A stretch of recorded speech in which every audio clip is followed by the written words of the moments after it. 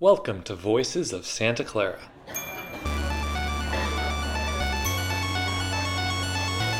Having a good idea doesn't get you stuff. And if we'd hit those, there would have been an explosion. We would have died, obviously. Scholarship should cultivate the virtues. Worry more about, am I searching for what I should be doing next in the world? With art, there was no textbook to study. You had to really invent the answers yourself, and I found that to be much more gratifying, because then when I was successful in my artistic practice, it was really like, it felt like that was of my own doing, and I think that's just an aspect of being someone who creates things. That is the voice of today's guest, Kieran Freeman, and I'm your host, Gavin Cosgrave. Thanks for tuning in to the Voices of Santa Clara podcast, where I interview just a few of the unique and interesting students, professors, and staff on the Santa Clara University campus. Lots of exciting things have been happening recently with the podcast. You might have seen the Renee Bumgarner, Athletic Director episode featured on the Santa Clara website homepage or on the SCU email or Facebook. The last couple weeks, I've been ramping up my rate of interviews, and I will have some to publish throughout the summer and fall, even though I will not be on campus while school's in session. Today's guest, Kieran Freeman, is a senior. He's the Assistant Residence Director in the Casa Italiana Residence Hall, and he is an artist. He has lots of experience combining art and social justice, and we get into that. Kieran is an immersion trip coordinator. Last summer, he was a student fellow at Commonweal magazine on a Jean Donovan fellowship with Santa Clara. He was a Recology student fellow, which is the waste management program in San Francisco, this past year. After graduating, Kieran will be going out to New York for a year, where he has received the Joseph A. O'Hare Postgraduate Media Fellowship, which is from a Jesuit media organization in New York. So as you can tell, Kieran has been extremely successful in his artistic practice, and we get into the different things he's been involved with on campus and how he seeks to make a change in the world using art. I hope you enjoy this episode. Thanks for listening. Please share this with your friends. Voices of Santa Clara is gaining some great traction, and I would just love your help in spreading the word about this project. That's plenty of introductions. So now please enjoy this interview with Kieran Freeman.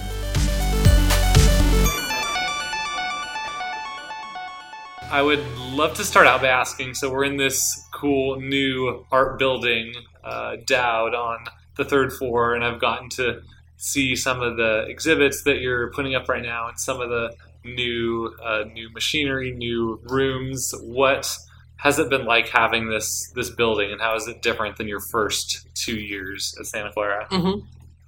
So I got a nice mix of being 2 years in the old building, which was the exact opposite of this building in every way. But there were really nice things that came along with that. It was just a different culture and a different vibe, and things that would go on, not having to keep everything pristine all the time, but then coming to this building where the facilities are just infinitely better. Everything's taken much more seriously. And I think that's really affirming as an artist. I think it's a tough major to be here at Santa Clara. This isn't an art school, obviously, but here with the new building, I think we're really starting to take the art seriously, and there isn't really a sense of shame to say that you're an art major anymore when we have like the nicest building on campus, and a lot of people come here to study. It's really, I think, just a new moment for the arts on campus, and it's really exciting to be a part of that and to be able to see that transition from one to the other and to take advantage of like the best things that came out of both. Mm-hmm. Yeah, I feel like when you hear that someone's an art major, there's kind of that stigma of like, oh, cool, I'm glad you're doing art, which is a cool childhood thing maybe, but are you thinking about your future and getting a job? So what would you say to maybe a student who's considering majoring in art, who's kind of worried about, like, am I going to have a job? Is this something worth studying in college? It's a tough question. I think it's a question that we all deal with all the time. I think I came into Santa Clara knowing that I wanted to do studio art, which was kind of atypical here. Not a lot of people come in as an art major, but I did, and I always thought I would add something practical along the way, some sort of a double major that would open up more doors for me or guarantee me jobs, or do something of that nature. But then as I took more and more core classes, and I took more classes in my major and in just different subjects, I realized that I wanted to focus entirely on studio art, and then along the way I started really falling in love with art history, and adding that as a second major, which really doesn't open up any more doors than just a studio art major alone.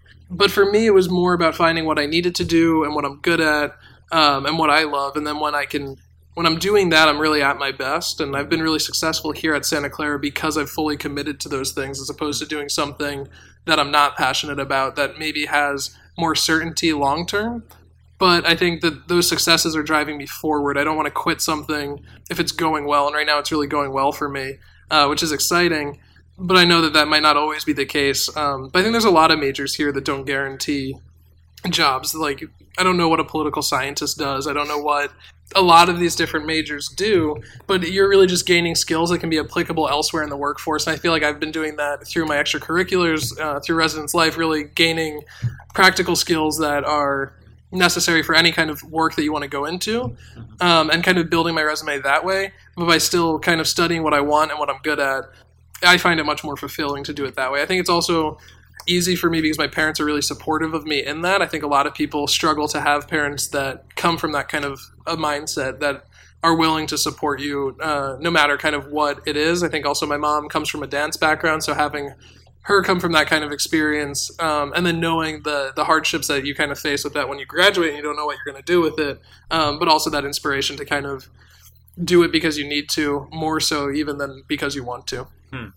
Was there a moment growing up when you knew that like art is what you wanted to do with your life?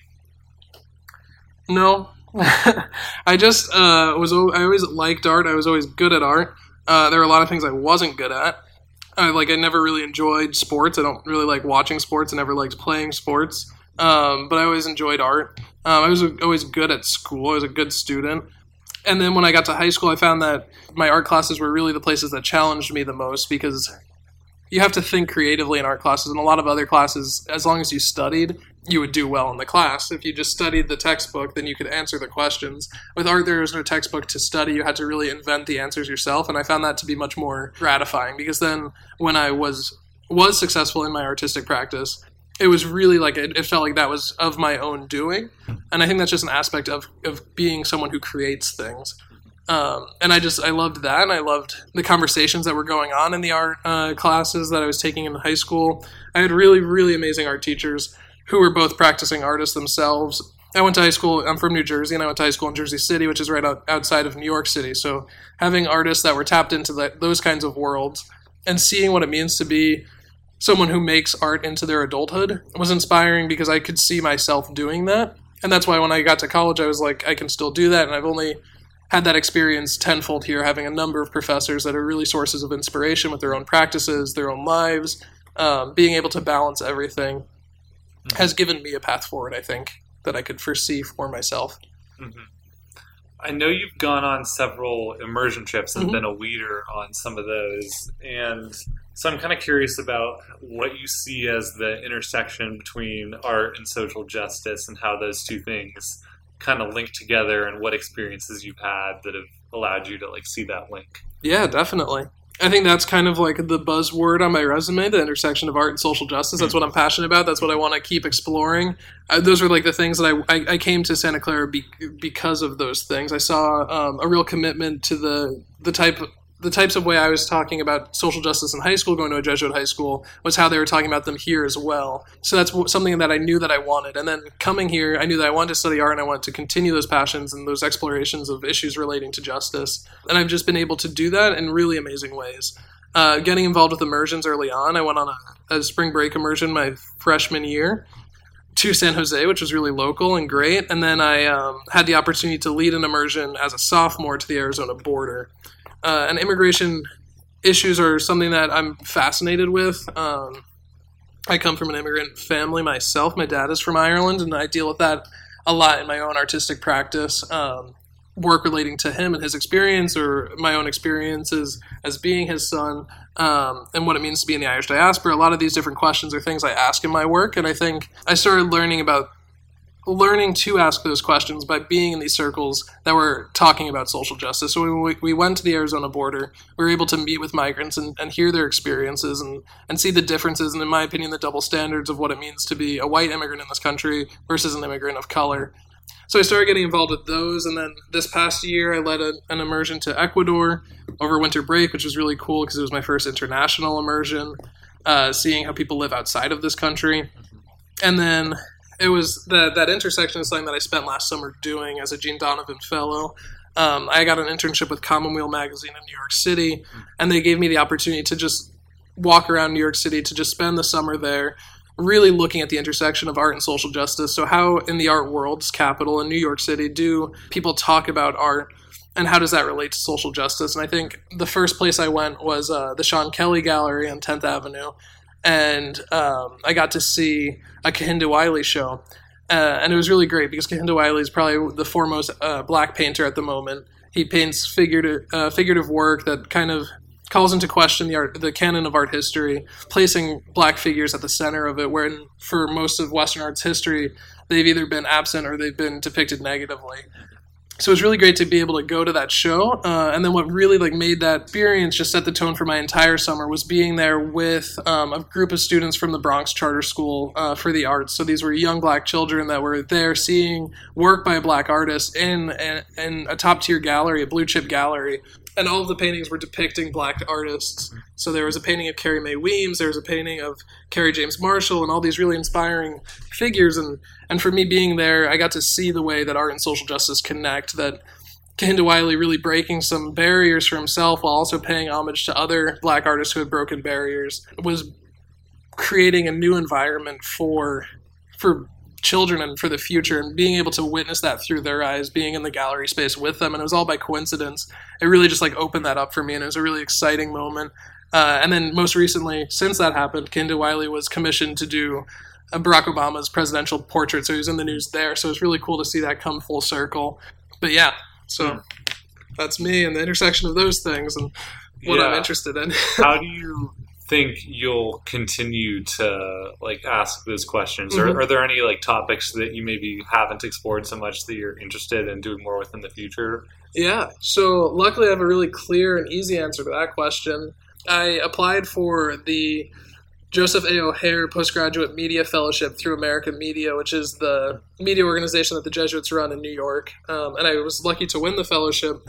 And hopefully I'll be doing similar things to what I was doing last summer with Commonweal. I'll be looking sort of at and writing about the intersection of those things, and having a full year to kind of explore them more in depth.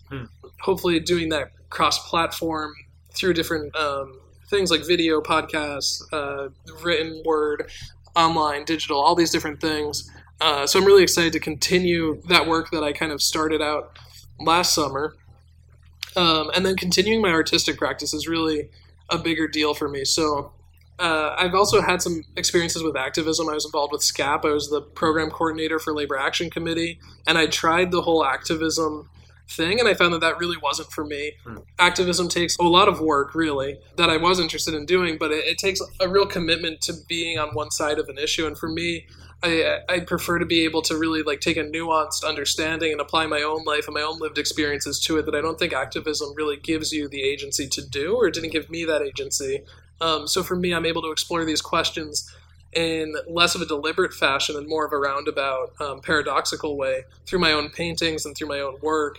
And just continuing that and continuing to ask those questions is, I think, how I'm contributing to that dialogue and to those conversations and to figuring out really who I am in this world and how that impacts other people, and just being kind of critical of the world and of myself in it, and seeing who am I, and working with that through a visual medium.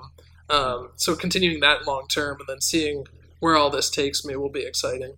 And then this past year, you were also the student fellow at Recology in San Francisco. So how did that get started? Did you just send them an email? How did you even know they existed? Yeah, so that actually goes back to my time with SCAP. We did a collaborative event with SCAP and the Student Art League, which I run. We took a trip up with a bunch of the environmental justice folks and student artists to go see the Artist in Residency program at Recology. And for those of you who don't know, Recology is the waste management company for the entire city of San Francisco, as well as other areas in the Bay Area. But we were visiting their location up right in Bayshore, on the outskirts of San Francisco. And when we were there, we were learning about the different. They always bring in artists every 4 months for a new cycle, and they have studios on site, and they're able to make work made entirely from material diverted from landfills. And when I was there, my good friend Marissa, she elbowed me and she's like, "Kieran, you should apply for this. They have the student position." And I kind of put it on the back burner for a little bit. That was last winter. And then over the summer, I just took an afternoon and put together an application. And then when I got back to campus in August, I went up and interviewed and then got the spot for the October through January cycle. And then spent a good amount of time up there sifting through garbage and thinking about how to make that into artwork. And it all culminated with my first solo exhibition. So it was the first time I was making an entire body of work to show as one cohesive body in my own space, which is really exciting. I think I ended up making about 26 works over the 4 months, a lot of which I did over winter break. I had access to a lot of the studios here. But yeah, it was a really great... I had a studio up in San Francisco and then was using the spaces in Dowd to create a lot of the work. And then to show it at the end of January. And it was a really amazing experience because not a lot of people have that opportunity to have their own solo exhibition. And it just it really proved to me that this was something that if I set my mind to it, I could continue doing. It was well received and people were really supportive, and it gave me a lot of the affirmations that I think I needed to make the harder parts of being an artist worth it. How do you get inspiration, and how do you kind of balance looking at art or being in the world with creating things? Mm-hmm. So I think one of the most important things a visual artist can do is to go out and look at art. I've been really lucky to have opportunities to do that a lot. That's what I spent last summer doing, was just going to different galleries, going to different museums, looking at art all the time. Tapping into media that writes about art. So I'm constantly reading Artsy Magazine and a lot of other different platforms. I follow Jerry Saltz, who I think is a great art critic, and everyone should follow him. But I'm constantly reading about it and then just really taking the time. And it's not an easy thing to do because sometimes it's really daunting to go into a museum and spend 4 hours there, or to even pay the $25 sometimes it costs to get in. It can be very prohibitive, but it's important to do nonetheless. And I think last spring I was getting antsy on campus and I was getting kind of bored, and I decided to take spring quarter off, and I ended up not studying abroad. I just went up to Europe for 6 weeks, 2 of which I spent in the Byrne College of Art doing a short residency. But the rest of the time I really just spent visiting different cities and looking at art. And that was an amazing experience to just take it all in and to process everything visually and see what different artists are doing. I think that's really the biggest thing, is to just look. And then what I do then is see, well, what are people doing? Is this work inspiring me? And then what from my own life can be a source of inspiration? So right now I'm working on creating this kind of visual vocabulary through my practice that relates kind of to class and labor, diaspora, gender, all these different things that I'm trying to deal with in my practice, mostly taking images and materials from my experiences working with my dad in construction. It's actually been a while since I've worked with him. I think it was about 2 summers ago and earlier. But that's when I would just, on the job site, just pull out my phone and take a few source images. And I have a good stockpile of those that I refer back to. So I work with a lot of imagery from my experiences there. Then Vercology gave me the opportunity to really explore materiality in my work and taking those building materials and applying them to the work as well. In the past, I had just kind of been doing charcoal drawings, and now I was doing drawings with found enamel on top of wood panels that were found, incorporating blueprints, incorporating a lot of things that actually related to the work in new and interesting ways through mixed media. So it's been a really fun way to push my practice forward. How do you think our culture's experience of art is going to change in the next 5 or 10 years? Do you think there will still be as many visiting museums, or are there going to be other ways that people experience and create art? I think it's a tough question to ask. It's always hard to predict the future, but I think there's interesting things going on social media right now. People sharing their own artwork. It's becoming more democratic. There's a lot of issues with markets and art fairs and things like that, and galleries, and I don't know how sustainable a lot of those things are, but I think it'll be interesting to see politically what happens just in general, but also and how that will affect kind of the art world. I think one of the things that we're as a nation doing the past few years is really questioning the institutions that we prop up. I think a lot of people are questioning the media, the value of the media, and what that means. But I think on the other side of that, that's what museums are, is they're cultural institutions. And I think people are questioning them, but I think hopefully eventually it'll make them stronger. I think that they're a really absolutely vibrant and important part of our society. But now, because we have the freedom to question them, I think we're propelling them forward a lot. There's a lot of issues with museums. I think if you look at the Guerrilla Girls, they point out a lot of these flaws. The fact that the vast majority of women in the collections of different museums are nude images of women from paintings and things. They're not presented the way that they are, and they're not represented in the collections as makers. They're only usually collected as objects. Also, diversify, adding more diversity in the workforce, changing who's curating exhibitions, who's included on the highest levels of power in these institutions. And I think as we watch those things change, I think the value of the work is only going to get better and more representative as our nation as a whole. So that will be really exciting to see, just seeing better work from broader swaths of people. And back to your time on campus, you started the Student Art League, yeah? So what is that, and why did you so we had an art club, and it was fun. It didn't take itself too seriously. And what happened was, with the new building, I thought it was time to create a student organization that was better organized, first off, but then that also took itself more seriously and kind of demanded the respect that it needed. And then pretty much the whole idea of it is that we're an organization of people who look at and appreciate art on or people who look at and make art on campus. So that could mean that you're a studio person, that you're someone who makes art, or you're an art history major, you're someone who looks at art or writes about art, or you're just someone who isn't related to the department, has never taken a class here, but also likes art. And you're more than welcome to come join us on whatever we're doing. But what I wanted to do was really make an organization that would meet the needs of student artists. I think there are a lot of needs that we have here, whether that be more opportunities to talk about our work outside of class. We started an advanced critique program to take the people who are making the best work in the department in any given quarter and inviting them to share that outside of a classroom setting critique, and talk critically about their work with their peers, but also with professors, both from studio art and art history, to start elevate the dialogues that we're having about our work. I think that's one of the most important ways you can get better as an artist, is if you can talk about and think about your work on a higher level. That was one of the big needs that we met. Just more opportunities to view art. I think viewing art is really important. I've kind of went on about that for a while already. But just joining together, I think it's a lot less intimidating to go into a museum if you're with a group of friends. So we took a lot of trips. We've also found opportunities to go to places that we wouldn't have been able to go otherwise. So last winter, we visited Bruce Beasley's studio. He's a Bay Area sculptor. And something like a studio visit with a world-renowned artist isn't something that you can just do on your own. It took the director of the DeSausset Museum to make it happen, but it was a really amazing opportunity for us. And having like a very specific, finite group of students who are committed to these things and having the organizational structure to make them happen is something that I take a lot of pride in.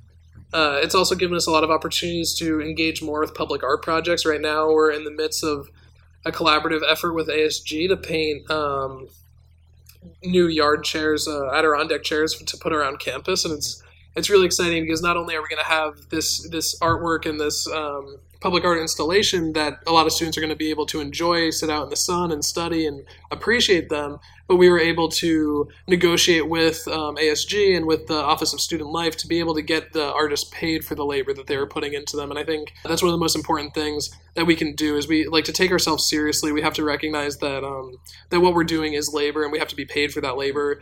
Art is one of those fields that people always expect you to do things pro bono, expect you to work for nothing, and it's really easy to do that. But if we come together and we collect together, we kind of have a collective bargaining, more agency there, and we're able to say, we want a fair compensation for this because this isn't the work that we would be making. This isn't our practice. This isn't what's really important to us. This is us doing a favor, and favors, should be paid more or less. So that was a big deal. But just bonding together, finding opportunities like that to support each other, and then also more opportunities to show each other's work. So we've started a new fall exhibition to give everyone an opportunity to show some work at the beginning of the year, fill up the hallway in Dowd with student work, kind of get everyone excited about the work they'll be making for the next upcoming year, but also to get that byline on your resume of just another exhibition that you've had. We had an opportunity to give Jack Williams, a photographer, a senior. He got a solo show on the second floor. We were able to work with the Student Art League to make that happen, to hang it, to negotiate with the art department to make it happen. But just really bonding together and working together to support each other as artists, to really uplift each other and the culture here, and to create that kind of a culture that supports the arts on campus. So those are the main things that I've tried to do with the Student Art League, and hopefully it's been successful. We also just like to have fun and to kind of network and create positive environments that can create these kind of structures to support the arts and to usher in that new culture of the arts on campus that the school loves to talk about. But really that has to happen at the grassroots level with the students, and that's what the Student Art League intends to do. Yeah, and then my last bigger question is about being in residence life. So you're currently an assistant resident director. Mm-hmm. What is that like, and what have you learned from your experience in residence life? Yeah, working in residence life is great. The way I've kind of viewed it is it's a really great way to make a means to the end, which is kind of a sad way to look at it because it's been so much more than that to me. It's given me so many opportunities to network with other people, to create really positive, life-changing relationships. A lot of my closest friends are people I've worked with in residence life. So I don't mean to really demean any of that or that experience, but at the end of the day, it doesn't make sense to take out a lot of debt to get a degree in studio art or art history or both. So being able to work in residence life has offered me like the financial stability to do that, and to be able to focus, so to be able to use the skills that I've cultivated elsewhere in residence life to kind of, considerably fund my education, has been life-changing or life-giving, and I think will actually offer me great opportunities down the road, not having to worry as much about debt and things, because I've been able to work throughout college. But then it's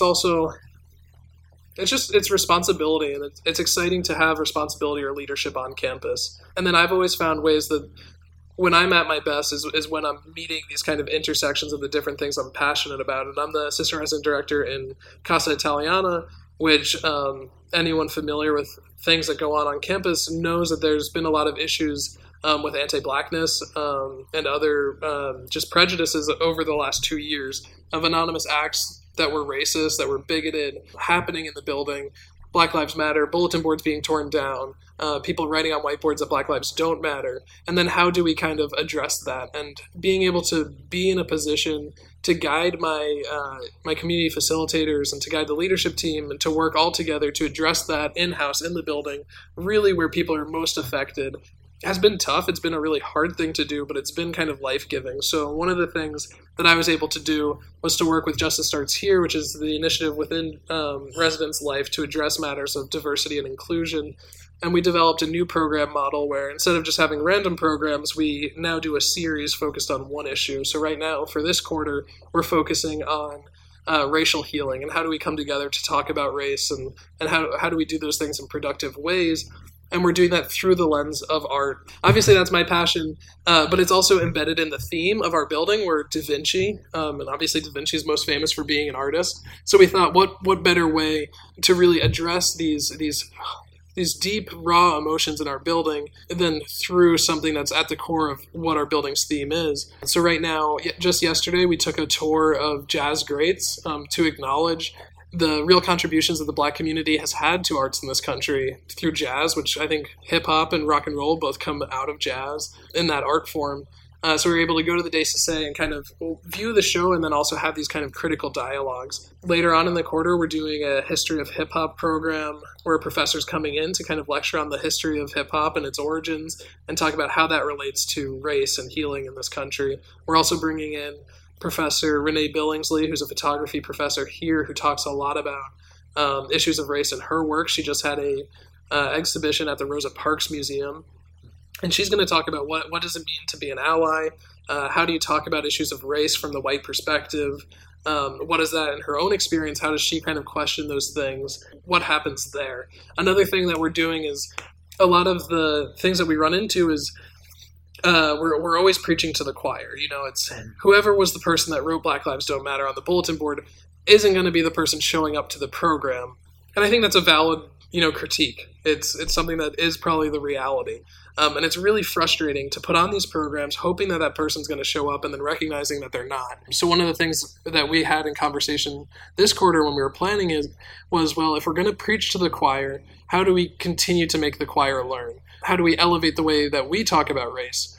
How do we kind of not accept ourselves as perfect role models, but instead accept ourselves as people who are just on the same journey, who are just trying to learn and come together and have these kind of hard, difficult conversations. And one of the ways that we're doing that is looking more in depth at issues of diversity.